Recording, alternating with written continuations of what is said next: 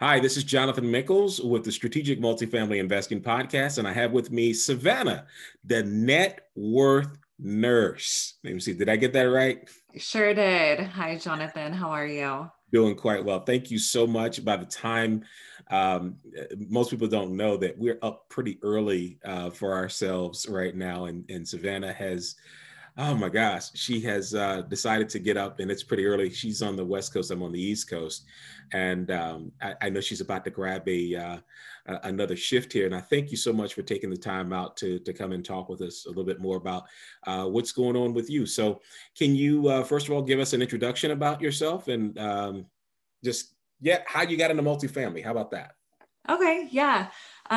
So I am from Northern California. I went to school up there, graduated with my nursing degree, worked in a couple of different specialties, moved down to Los Angeles, went back to school and got my master's degree in nursing and administration and leadership. Right now, I oversee multiple departments in a hospital down here in Los Angeles. I was on maternity leave with my second daughter and started researching different ways that my husband and I could start investing, putting our money to use just outside the normal stock market retirement funds that we were already set up with. And we stumbled upon real estate, fell in love, got bit by the bug pretty hard. I started binging every podcast episode I could listen to on my walks with my daughter. That was all I was listening to, reading a bunch of different books.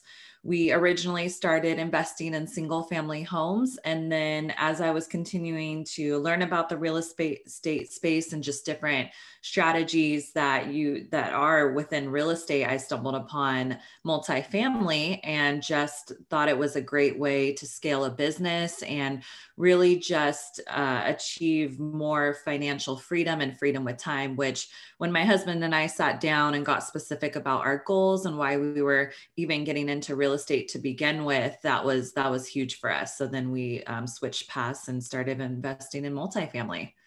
Wow, that's a lot to cover. If you don't mind, I want to dig into some of that's there. Yeah. First of all, thank you so much. You are a frontline worker right now. COVID is pretty rampant out in California right now. Can you give us an update on just some things that you're seeing? Any tips or thoughts that you have about what's happening and what we can do as people to support you? Yeah, it is very bad. So it is January 10th right here in LA and Southern California. It's the worst COVID has ever hit. More than half our hospital is COVID patients. We've converted 8 non-ICU units into ICU units. Our morgue can't handle bodies at this point. We have freezer trucks out throughout most of LA, similar to how New York had back in March, April. It's pretty bad. It's only expected to get worse over the next few weeks just because of all the holidays. We're still kind of recovering from that.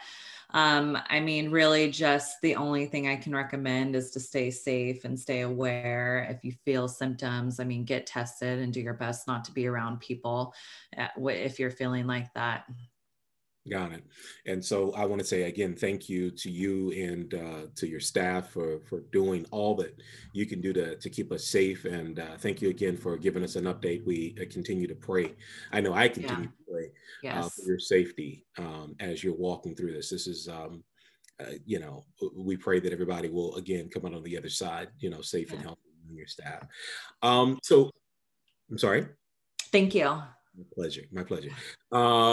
So going back to kind of how you got started, you mentioned that you guys have started off in single family. Were you doing, more fix and flips? Were you doing, more renovations, buy and hold kind of things? What kinds of things were you doing there?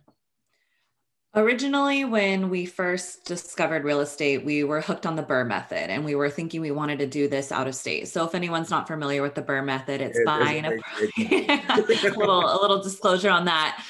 It's pretty popular once you're in the real estate, or at least more people have heard of it. But if you haven't, it's where you're buying a property usually with all cash, a very a kind of under market value property for pretty low. You're rehabbing it, you're renting it out, then placing a tenant in there, refinancing it with the goals of hopefully you've pushed equity into the property and now you're refinancing it hoping to pull out all the capital that you initially invested in it, and then you're repeating it. So then you're going to go and do another thing and buy another single family home way below market value, push appreciation into it and equity, and then pull it back out and keep doing it. And it's a great way to scale. If you have a limited amount of capital, this is sort of what my husband and I were expecting and doing. We had a chunk of capital that we were hoping to stretch as far as it could.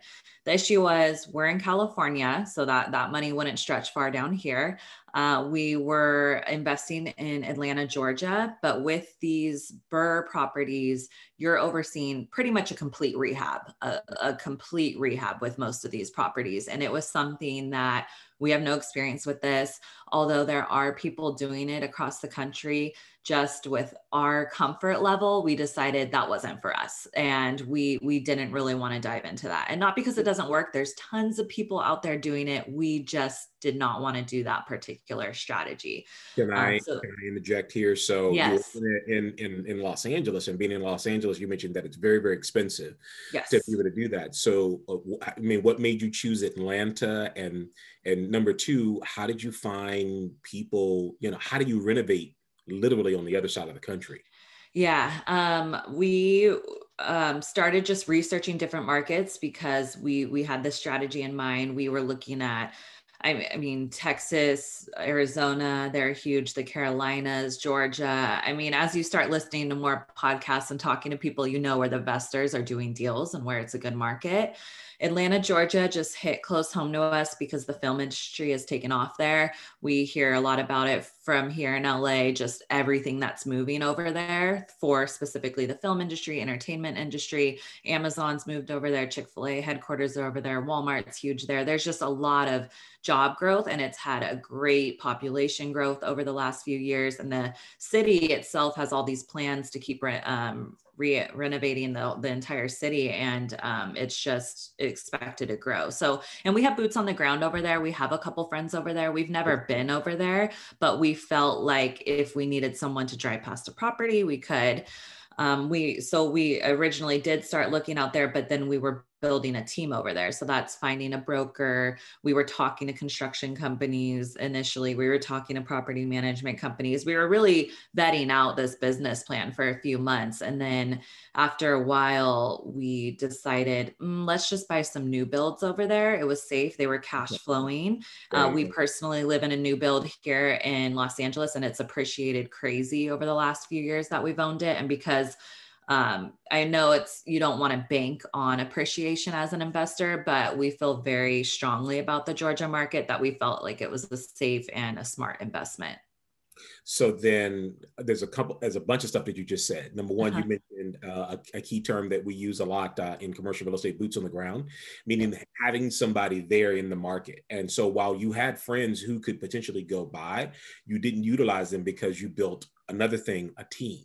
So you found a broker, et cetera. And I'm pretty sure they gave you recommendations for, companies or people who could do renovations if necessary.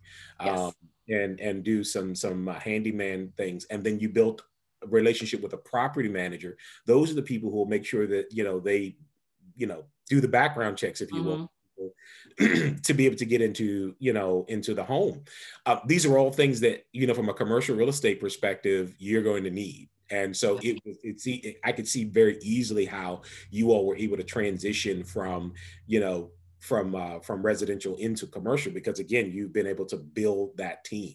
And I think that was a great idea going with new builds, because the likelihood that you're going to need to have some renovation is going to be very little, right? Yes. And anything else, the property manager. And so while you say, you would like to have appreciation, that's another great thing that you mentioned. Appreciation for you all was a bonus. It was not the end game.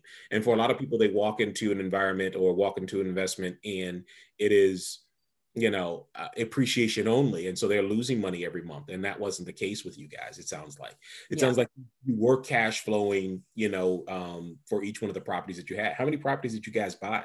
We bought 2 together, specifically within that new build townhome that we had. Okay. And so then what kind of cash flow were you seeing? Can you talk about cash flow a little bit? Yeah. Okay. What kind of cash flow were you guys getting on each one of those homes? We ended up we wanted to make our money stretch for us. So we ended up getting into those townhomes with 15% down. So we are paying mortgage insurance on both of them, which cuts into that cash flow. It's about $60 a month on each property that we're expecting to pay for, I think, another 2 years. And then that'll drop off and it'll help our cash flow. But even now they were cash flowing 250 to 300 each.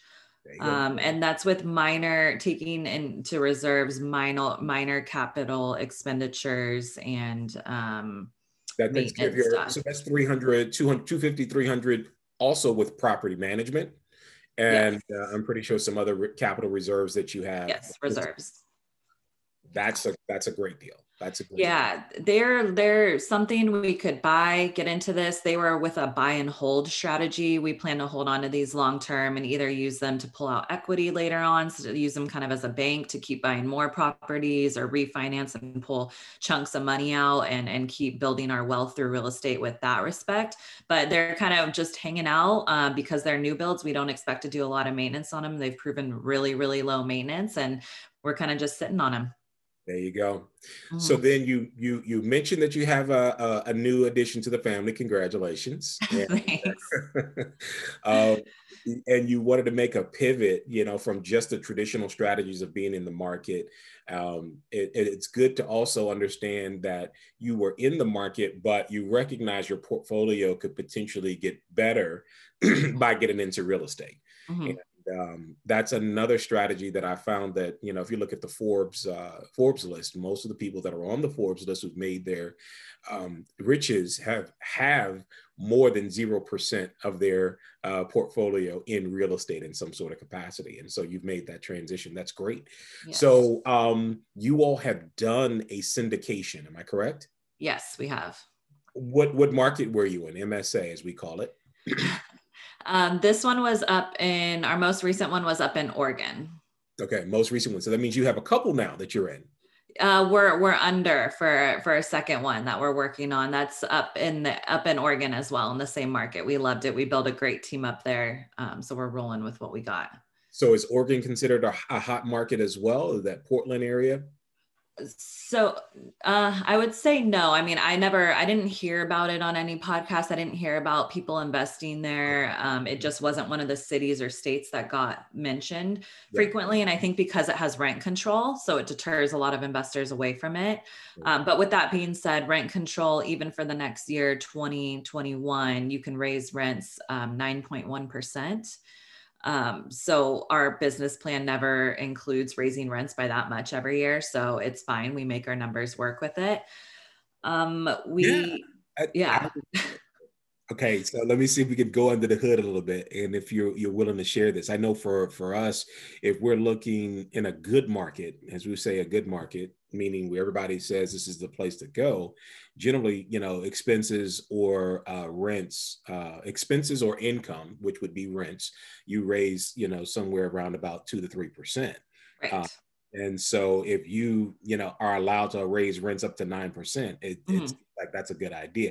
Is that kind of the how you all do your underwriting as well?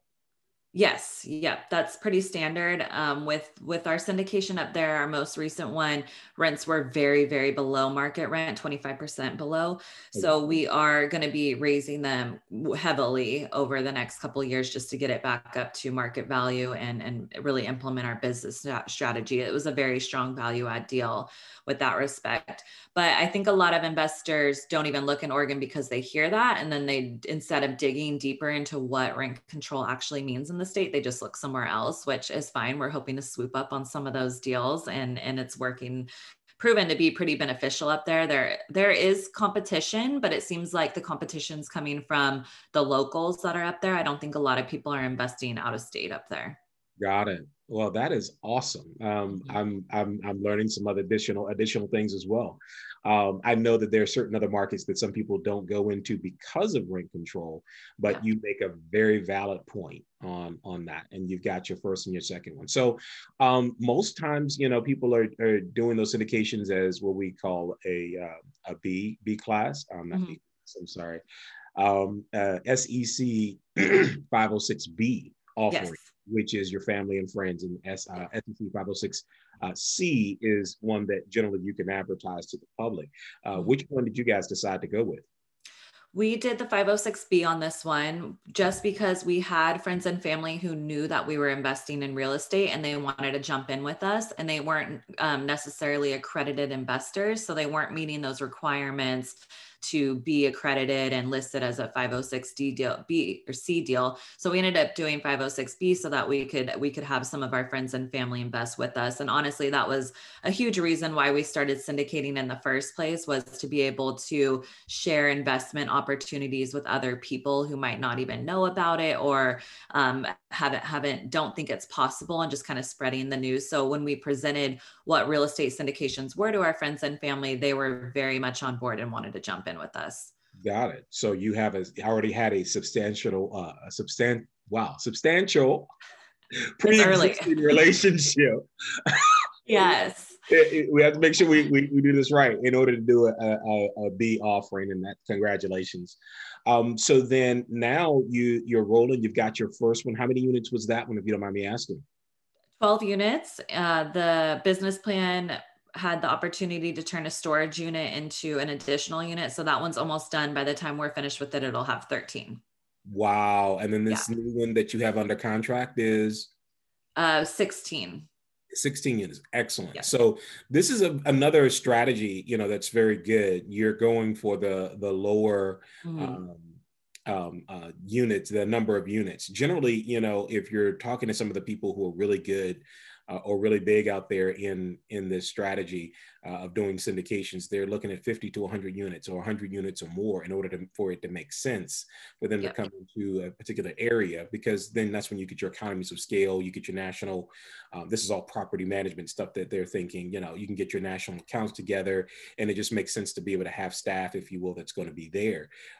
But for someone like yourself, you're in Los Angeles, Oregon is not that far away. And, having that smaller entry point allows you to be able to grow. You started small and you went big. It doesn't mean that you can't go big right off the break, but understand that you're out there competing against a bunch of other people at the same time. So that's awesome that you guys are definitely going. I know your next one probably is going to wind up being 50 or 60 by then. Because then you've taken on Fannie Freddie. Are you doing Fannie Freddie loans, or are you doing local non-recourse loans? Non-recourse local credit unions. Local credit unions, non-recourse. That's another strategy, because most times for those smaller ones we're looking at, people want to look at Fannie and Freddie, and you may not have the background to be able to take on those. I know some of those that are like 50 or 60 units, you may need to raise $1 million or so. Right. And with that, you're going to need a bunch of other things that you may not qualify for. But if you've gotten a local bank, it makes a lot of sense for you to be able to get in. How did you find the local banks, or did you just start picking the phone, calling them, or what were some strategies there?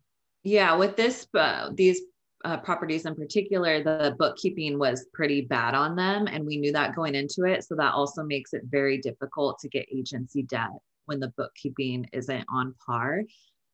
This was something that the broker made us aware of from the start, and recommended a lender, a mortgage broker, who was working with local credit unions in the area. So he vetted out a couple. So the mortgage lender was a referral from our broker who sent us the original property, and he ended up sending us and connecting with the local credit unions that had good terms, and we ended up moving forward with them. So it was a referral.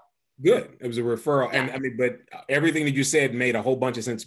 Had some other questions that came up. So then, was it traditionally that you were raising 25%, in terms of equity first, and then on top of that, CapEx for your first deal? Yep, exactly. So because it was a very strong value add deal, we were raising to renovate that storage unit. Yeah. So we were raising an additional 60,000 on top of the 25% down. Yes.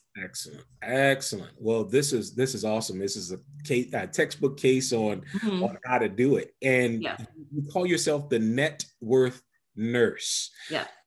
How did you come up with that? I mean, obviously I know you're a nurse, but what you have a mission, it seems like that's connected. Yes.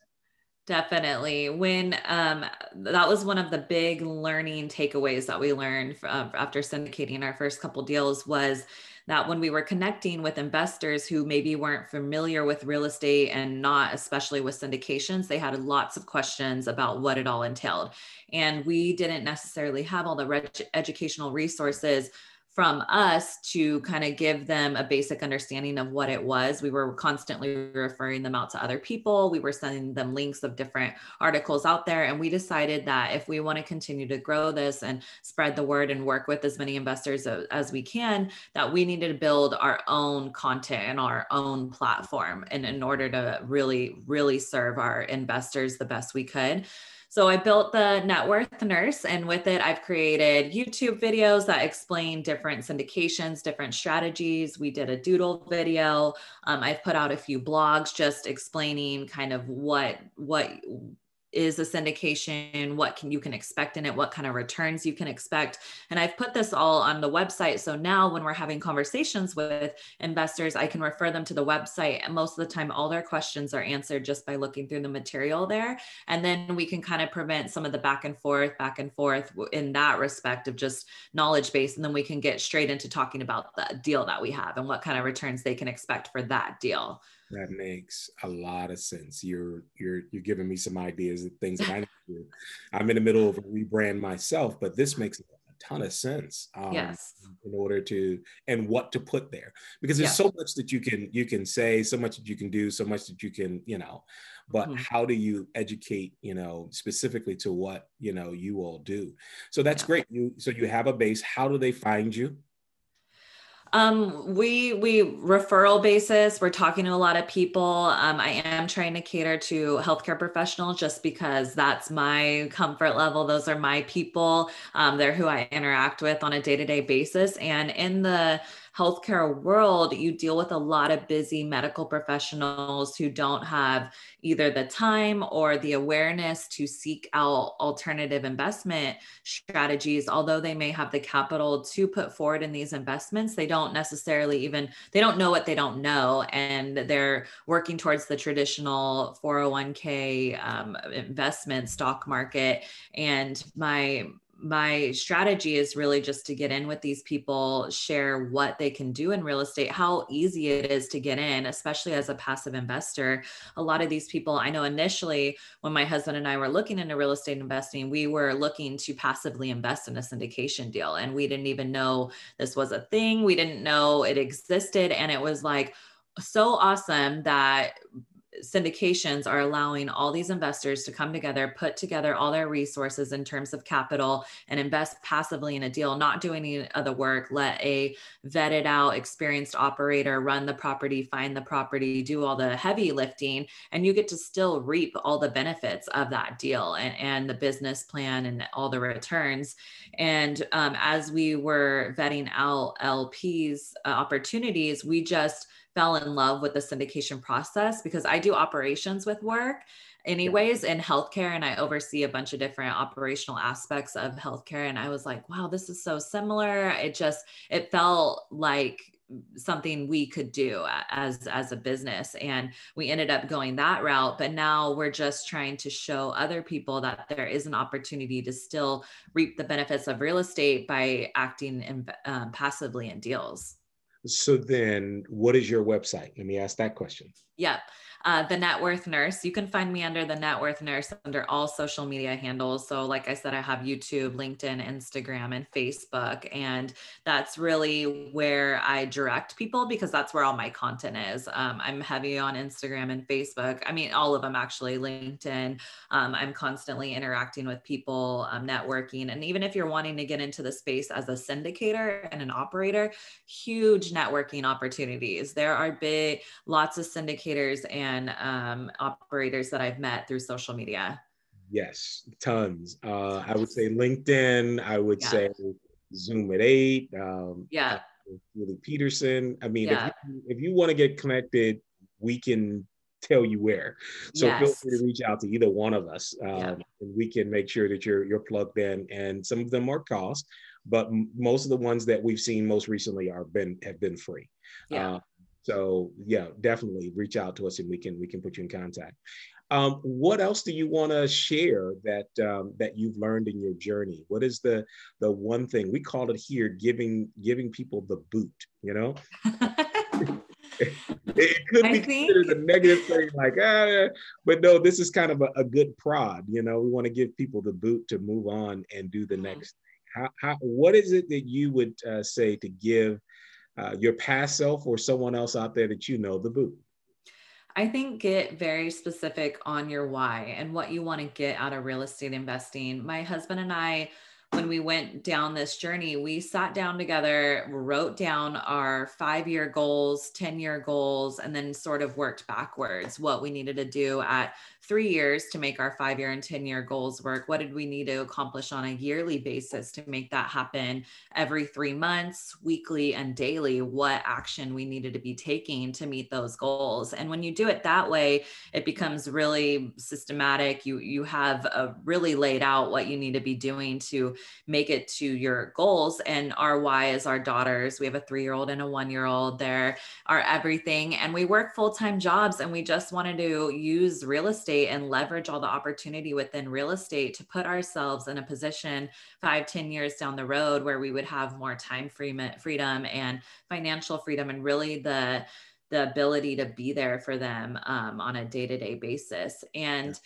because that why is so strong, it gives us the motivation to, we work all day, we come home from work, we hang out with our daughters, we put them to bed, and we get grinding on real estate. We're doing deals, we're building marketing, we're building different content, we're reaching out to other investors and syndicators, and we're networking at night, after we put the girls to bed. And it's not hard, we sacrifice Netflix binges and other things that we were used to doing, but they ultimately ended up being time wasters at night. And although we have our balance of things we do to relax and kind of do alternatively to real estate, it's our why is so strong that it motivates us to take action every night. So I would say the boot is to get specific on your why. Get specific on your why. I like that, and thank you for all the other detail that's there. You're giving me the boot here on some things as well. But I want to say thank you so much for taking time. Again, while it's morning here on the East Coast, it's super morning there on the West Coast, and I know you're about to get ready to go take another shift in the hospital. And again, we asked, please be safe, and we'll pray for you and your staff's safety as you guys go through this time. Thank Yeah, you. thank you. Thank you for having me. It's been my pleasure. Absolutely. Take care.